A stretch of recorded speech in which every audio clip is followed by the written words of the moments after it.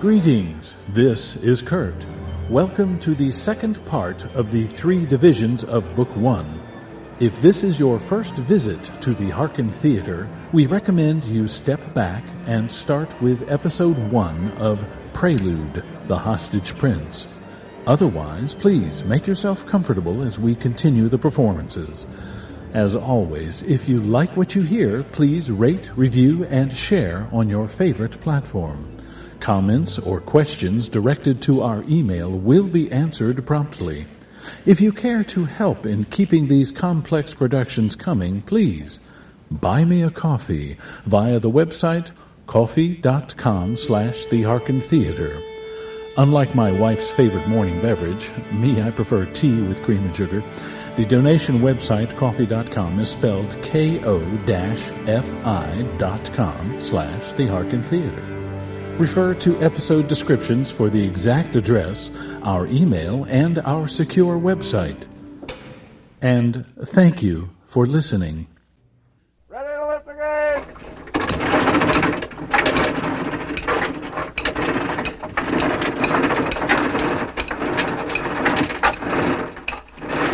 Step through the gateway and enter the universe of the Hearken Theatre.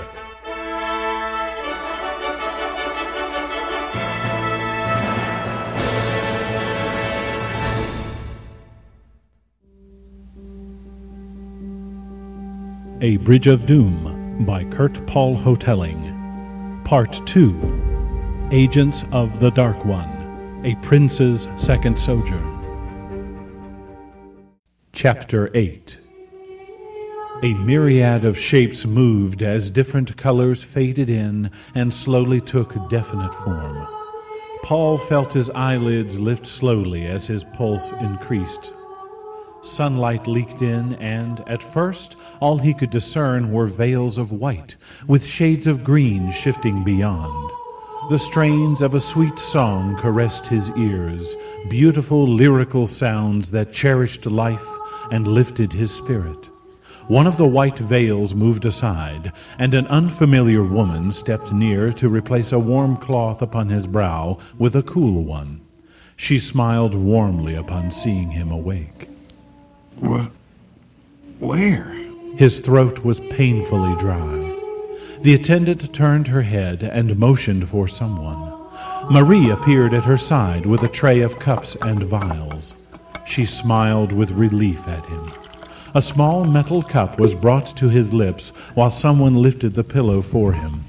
Unresisting, Paul first sipped, found delight in the bittersweet taste, then drank deeply of the cup's contents. Another was pressed to his chin, and he drank until the rawness in his throat eased. Feeling a need to stretch, he shifted beneath the covers, noting stings from the bandaged wounds on his back and arms, then took the third cup in his fingers. The attendant nodded with approval, bowed, and went away. The veil came back down with only Marie beneath it. It's late morning. You're in the healing chambers of the palace. He snuggled into the covers, assured of his immediate safety, and enjoyed the downy comfort. Just as Marie opened her mouth to say something else, she heard on the far side of the room, "May I serve thee, Lord?" "I am a special physician here at the request of His Majesty. Please attend to your normal duties." "Yes, Lord." Marie frowned with mild exasperation. Another one? Paul squinted through the gauze at the approaching figure, but was unable to see much beyond the vague shapes. The veil opposite Marie was moved away, and a strong hand gripped his shoulder. "I am pleased you are alive. I trust you are feeling well?" Gawain smiled pleasantly at them both. "You are a difficult fellow to see. If I had just half the gauntlet of guards and physicians and attendants scurrying about for my benefit, I would be most content." How did you... She stopped, remembering the enchanter's illusory abilities. Never mind. Paul's mood darkened, and he averted his eyes from the friendly smile to stare into the large room beyond as he tried to decide whether or not he was angry. He crumpled the sheets in his fist and mulled over his feelings. Oblivious of Paul's changing mood, Gaiwan sat on the edge of the bed and patted his shoulder. Why? Deciding he was, he turned a furious gaze on the enchanter. Why? Why didn't you tell me? Tell us! Tell you what? Paul stifled the urge to beat on the bed with his fist. You know damn well what. Last night, the Spectres. You could have told us. I could have said nothing. Gaiwan stood and glared at him. I knew nothing of how things were to happen, only what was to be. To have said anything about the intruders was to court suicide. He stabbed an accusing finger at Paul. This is what I spoke of last night. Blame being thrown at the one partially knowledgeable, but powerless to affect matters directly, like keel-hauling a sailor who warns of a coming storm but knows not from where it comes. Rothson's last act was to open a gateway, an unspecific gateway to somewhere in your realm, Paul, in hope that you might be nearby. Obviously his gamble worked, but he could not have simply plucked you away from your home. You had to make the decision to cross that threshold. Thus, you affected your reality. Accept the responsibility. He leaned as if he was going to walk away, but held his ground instead, and crossed his arms indignantly over his chest. Do not blame me for the karma of your desires, your actions, and their consequences. But you knew! You talk about responsibility. You knew the Spectres were going to attack. Silence! Gaiwan swept his hand as he moved close. Their name is known as a curse by those of orthodox belief. You will bring fear of a plague on this place if anyone hears you. He hovered over Paul for a moment as a smirk threatened to shatter his stern facade. Mind you, there is a lot of talk about what shook down the walls of Marie's chamber. You've impressed a lot of people, whether it was totally your doing or not. My doing? Weren't you there? Didn't you see? Only on the perimeter of the Spectres' sphere of influence. I never saw what transpired between you, only felt the energies of the fight. The rigidity eased from his shoulders, and he sat on the bed again, then rested a hand on Paul's shoulder and looked gravely into his eyes. Yes, I knew of the death sentence, but not how it would be carried out. But you... Paul was aghast at the coldness existing within enchanters. You could have told us that much. No. Gaiwan's eyes flashed again, then softened as he looked to Marie for support. She only gazed back with confusion, not knowing what to think now that he admitted prior knowledge. Marie, you spoke often with Rothson. Certainly you understand the paradox. She shook her head. No, I don't. Gaiwan hung his head. No offense, but there is much I would give to have a companion who understands what I see. He closed his eyes and thought quietly for a moment. The laws of causation and of silence dictated my action. Picture, if you will, yourself standing blind and deaf before a stampede of wild horses. If I had given you more warning than I did, it would have been all three of us standing blind and deaf. We would have been killed.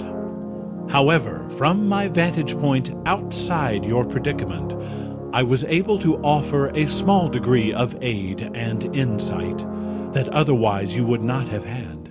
Reminded of an official Red Cross instruction given in life-saving techniques during his swimming classes... If you see one person drowning, try to save them, if possible. If you see two people drowning together and out of reach, let them either save each other or drown. Their panic would only serve to pull you down with them. A triple drowning. Paul supposed he understood Gaiwan's position. And Gaiwan had not let us drown, obviously. Rather, he had found a way to throw them a lifeline by opening the locked door that had separated them, then by speaking with him in the midst of the escalating battle. What stampede? The negative forces rushing to prevent this new order Paul has somehow invoked. New order? You, my friend. If they were trying to stop me and not Marie, why didn't they just attack me instead? These specters are a manifestation of the dark forces in this realm only. They had no jurisdiction, no direct power over you, until you chose to challenge them. If you can't stand the heat, stay out of the kitchen. He received curious looks from the other two, then sat up as he remembered. Wait a second. They were on my college campus the first time. They tried to stop us. So what you're saying doesn't make any sense. You're wrong, Paul. They came only for me. If not for Rothson's medallion, I would have been brought back without you, and you would have forgotten everything. But here I am, by my own doing, and they still came after you. Marie and Rothson were the original connection that allowed you to traverse between realms. 'Twas their karmic debt to die by the Spectres' talons, the price paid for crossing invisible boundaries, for circumventing balance of the law. Rothson's last act of opening the gateway complicated matters further for the Spectres, allowing time for me to intervene. Paul scowled as he considered this answer, then remembered his awful dream before the fight with the Spectres. Okay, but I'm still stuck with the why. Why were the He glanced around as he lowered his voice. What law? Gawain scratched his head with a frown. By sending Marie to find you, Rothson created a rift in the balance of order. Why exactly, I do not know. It is not uncommon for travelers to cross thresholds like that. Your presence should cause no more rift than a new soul being born. In any case, it is at the initiation of these imbalances that the negative force can act to impede any further progress, thus keeping things in their natural order. How many times have you, or anyone, set things in motion, embarked on a new venture, only to have it delayed, altered, or stopped by hitherto unforeseen and unrelated circumstance? This is a common function of the laws of balance. The specters are a manifestation of the metaphysical verge, the higher supernatural limits of these laws. In simpler words, Paul, you are an unbalancing factor. For some reason, you tip the cosmic scales. There is more good than evil, or something like that. But I'm still here, and they're gone. They are gone, aren't they? Oh, yes. Gawain nodded reassuringly. For now, anyway. One can never be sure where the Dark One's agents are concerned. Are things still unbalanced? When negativity fails at canceling out a force of positive all at once, it finds other ways to rebalance the scales. Somewhere there will be sickness or war, but nothing so extreme that the common man cannot handle it. That's a pleasing thought. Gawain clapped him on the back. The same applies in the other direction, when positive fails to block negative. A famine in one place would be countered by a bounty harvest in another, and so on. Thus does the wheel of the universe turn. Marie settled next to Paul, quietly astounded at the enchanter's unfathomable patience. Mages were notorious for their short tempers when asked about difficult things. She reminded herself of Rothson and his patience with her before her journey to find Paul, and she decided that Enchanters are, indeed, a far different breed. Pardon, Marie, is there another cup handy? Gawain raised his eyebrows at her hopefully, preferably with something in it, he added, seeing her mischievous smile. Certainly, my lord physician. She filled a cup on the tray resting beside her and handed it to him. He smiled graciously, quaffed the contents quickly, then lowered the bronze cup and licked his lips thoughtfully. An herbal mixture for strength and well-being of the heart. I must mention the king's pharmacopoeia to Clough. Clough? Marie found interest in the elfin name. My love brother, we frequently banter herbal knowledge between us. What was in the elixir you gave us? The enchanter ran his finger along the inside of the cup, then sucked on it. I don't know what's in it. However, its purpose is to enhance the awareness between two people who share affection for one another.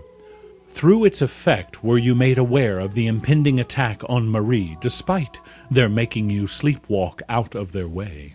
Satisfied it was now dry, Gawain toyed with the empty cup, turning and tossing it absently, the polished metal sparkling like a magical toy in the sunlight. So you did intervene, didn't you? That was your voice I heard last night. Gawain nodded reluctantly. Yes, in some ways you might say I intervened, yet I did nothing but delay the Spectres for a few moments. How did you find out about all of this?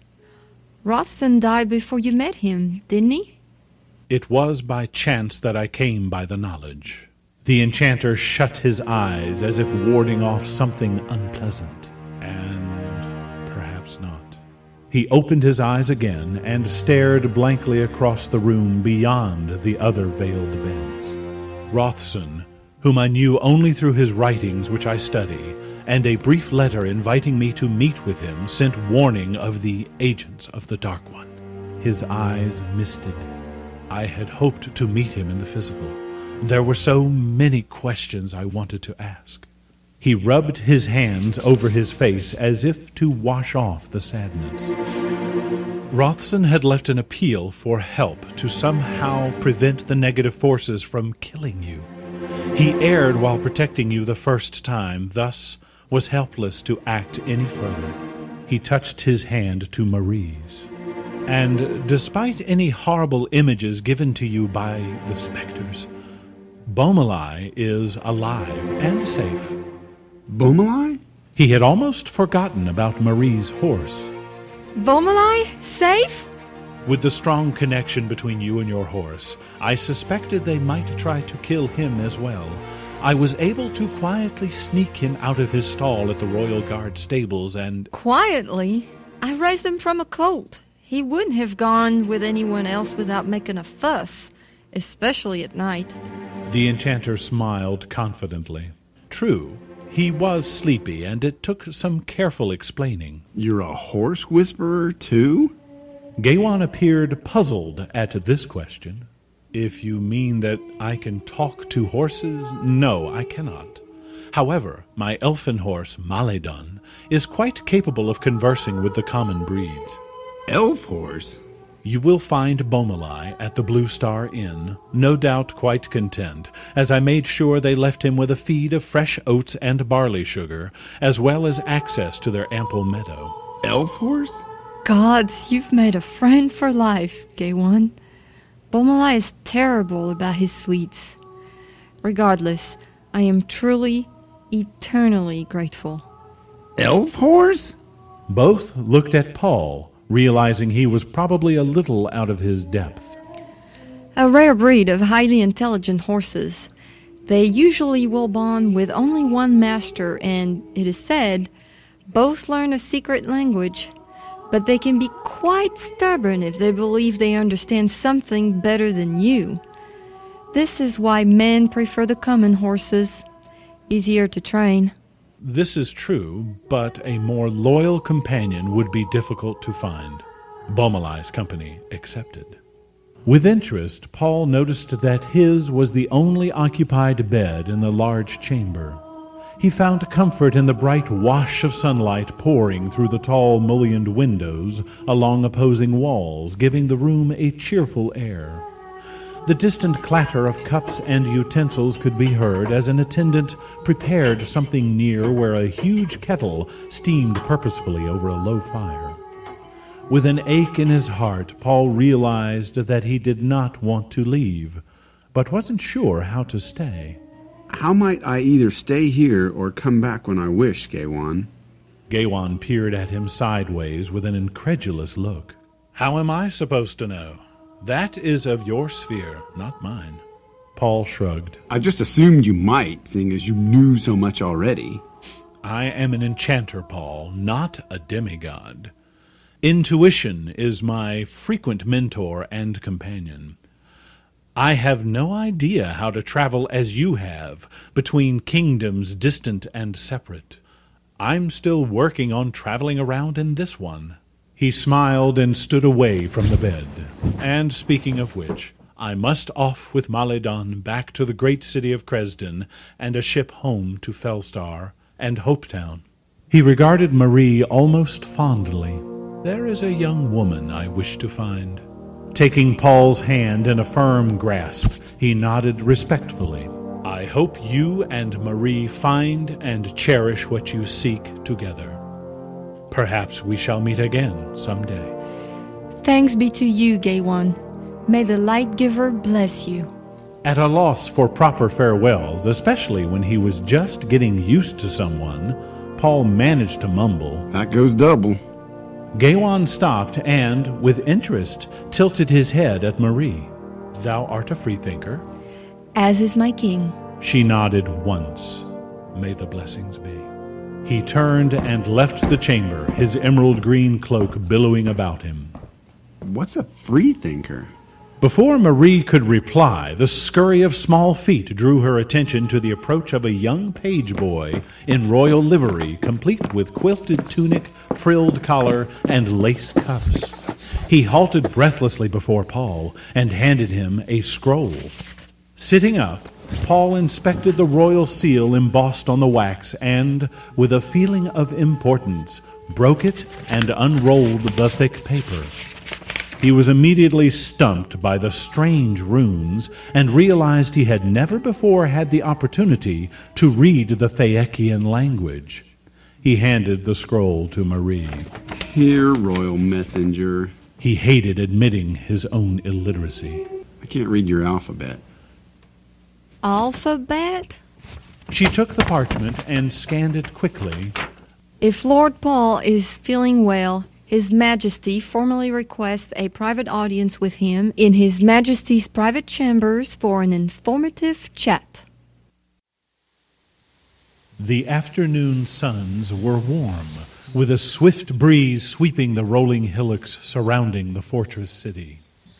Paul sat on the crown of his favorite knoll and examined a gold ring set with a sparkling blue gem, a gift from the king. Slipping it onto a finger, he admired how it looked with the clothing supplied by the royal tailor. Nearby, Marie collected a bunch of wildflowers, sending clusters of purple and yellow butterflies fluttering every time she moved a few steps. Her dark hair was unbraided and waved in the gentle breeze, caressing the amber tassels of wild wheat and white petals of blossoming grasses.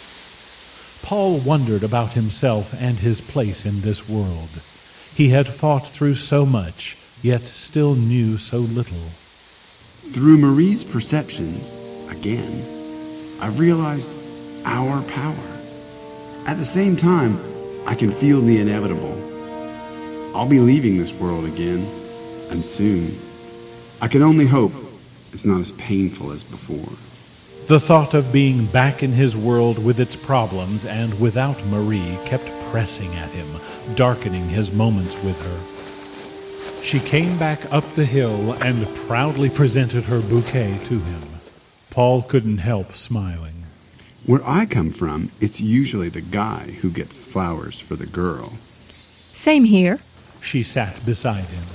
But I'm different. That's fine. Be whatever you want to be. Just don't leave me. Perceiving his thoughts, she shook her head and leaned against him. They sat and listened to the wind, the grasses, and the waterfowl on the lake shore. A shadow fell over them, and they looked up. Gaywan stood gazing down at them mysteriously, his eyes brighter than either one remembered. He looked more mature somehow in his eyes, and Paul sensed a strange vibration emanating from him.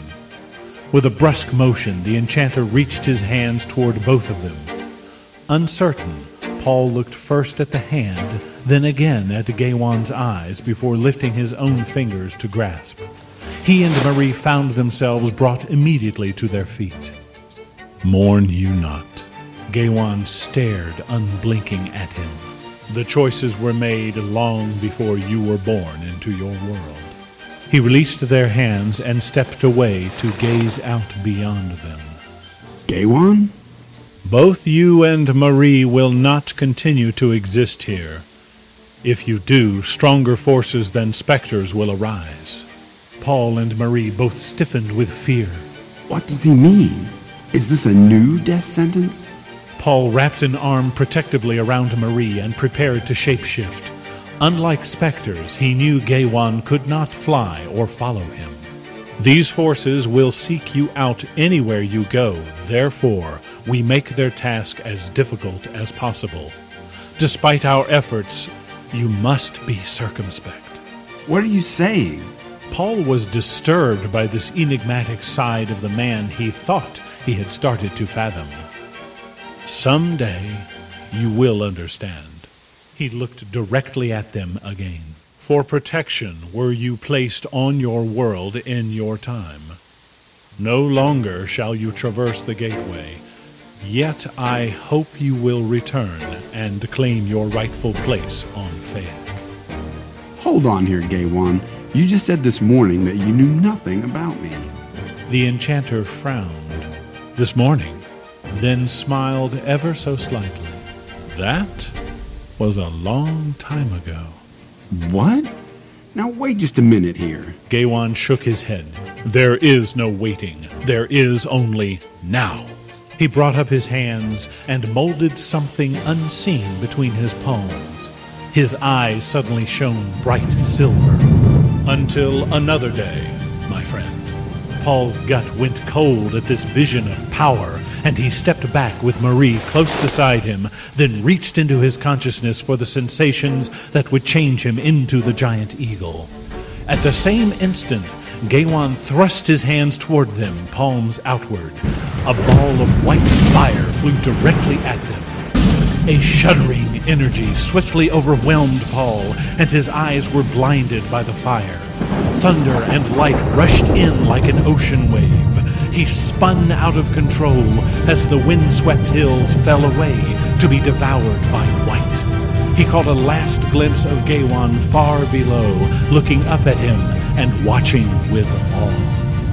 The deep, infinite roar of 1,000 voices of thunder swallowed Paul as he fell into a blinding white sun.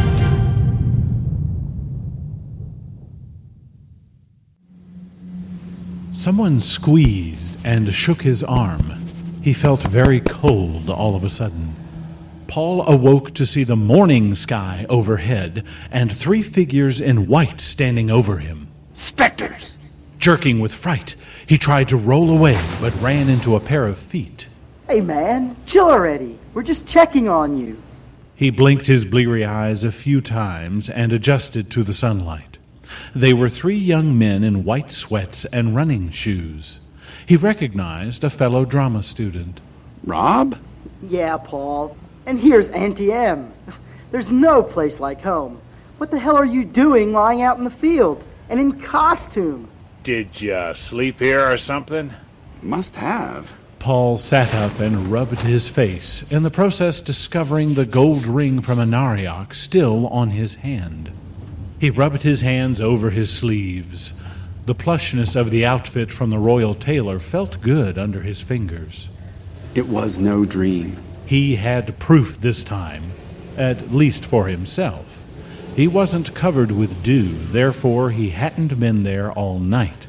But he didn't have to tell his friends. And no one will believe the ring or the costume originates from another world. Surveying the field, he could see in the distance his overturned carton of milk next to the half-open box of donuts on the milk-stained, flattened bag. Just lay down to watch the stars last night. That's my food over there. Over there? One turned and frowned at the litter. Did your food sleepwalk? Probably to get away from him. Drama majors, jeez. Especially a guy with the last name of a Baroque composer, despite his 20-some kids. Just how did you get that? Johann Sebastian wasn't African or Polynesian.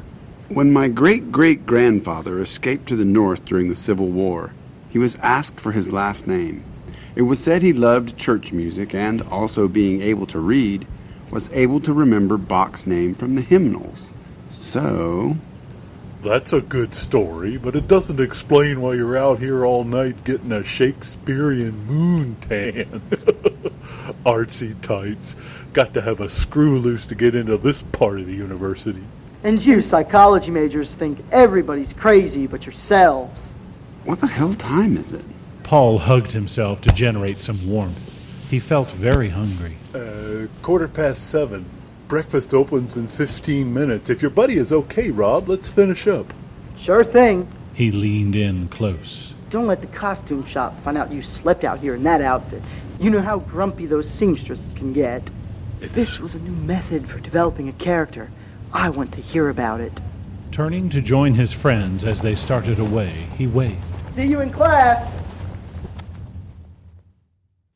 That afternoon, after a physics class that had ended in an argument between two students and the teacher about the properties of light, Paul wandered despondently down the wide, empty main hall from the classroom. He continually rubbed his finger over the ring from Anariak as if expecting it to vanish at any moment. Though part of him was glad to be alive and glad that he hadn't dreamed his adventures on Phayek, I'm still here on this world, alone. From what Gaiwan had said to him at the last, he knew a mystic gateway would not be soon appearing, if ever. And he didn't believe another picnic of milk and donuts would alleviate the impending gloom. Nor would another relationship with a young woman of this world. Despite the unfathomable distance between them now, his heart was forever bonded to Marie. Ignoring the world around him, he walked on, puzzling over what to do with himself and how to keep busy enough to forget the loneliness. Excuse me? He looked up from his feet to see a strikingly familiar dark-haired girl standing in his path. She wore a bright yellow blouse and blue jeans. Clutched in one of her hands and sticking out of the stack of books held under her other arm were various papers and booklets given to students their first day on the campus of the main university. I'm new here, a transfer student, and I was hoping you could help me. I think I'm lost. She glanced at one of the papers while bending down to rest the staff on the floor. Paul felt his mouth hang open like a fish out of water. I think I'm the one who's lost. Excuse me? She stood up again with a curious look. He shook himself out of his stupor and offered a hand, daring to hope, to touch. I'm sorry. My name is Paul Bach, and I'd love to help you out. What's your name? A familiar sparkle in her eyes, she smiled fondly as she touched her fingers to his. Marie, my lord.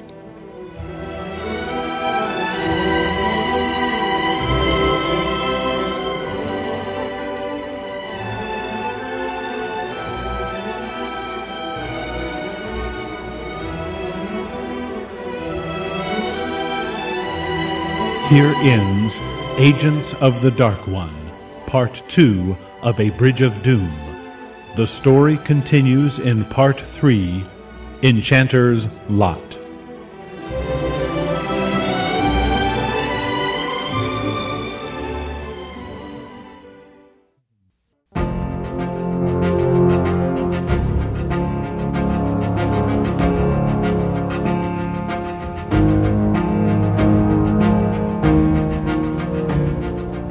A Bridge of Doom, Part 2, Agents of the Dark One.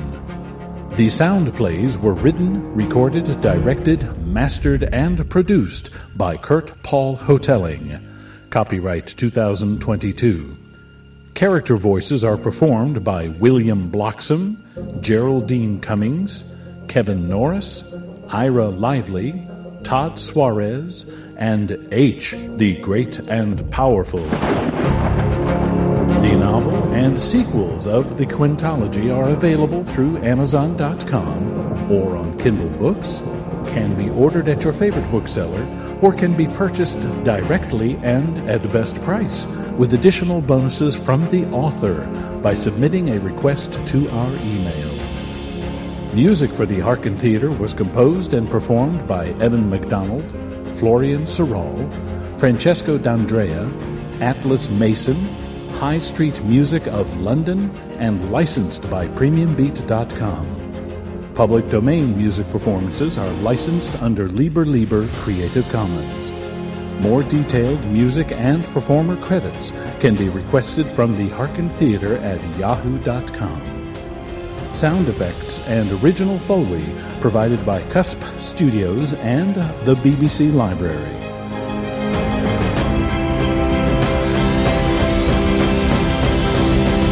This was recorded on location in the universe.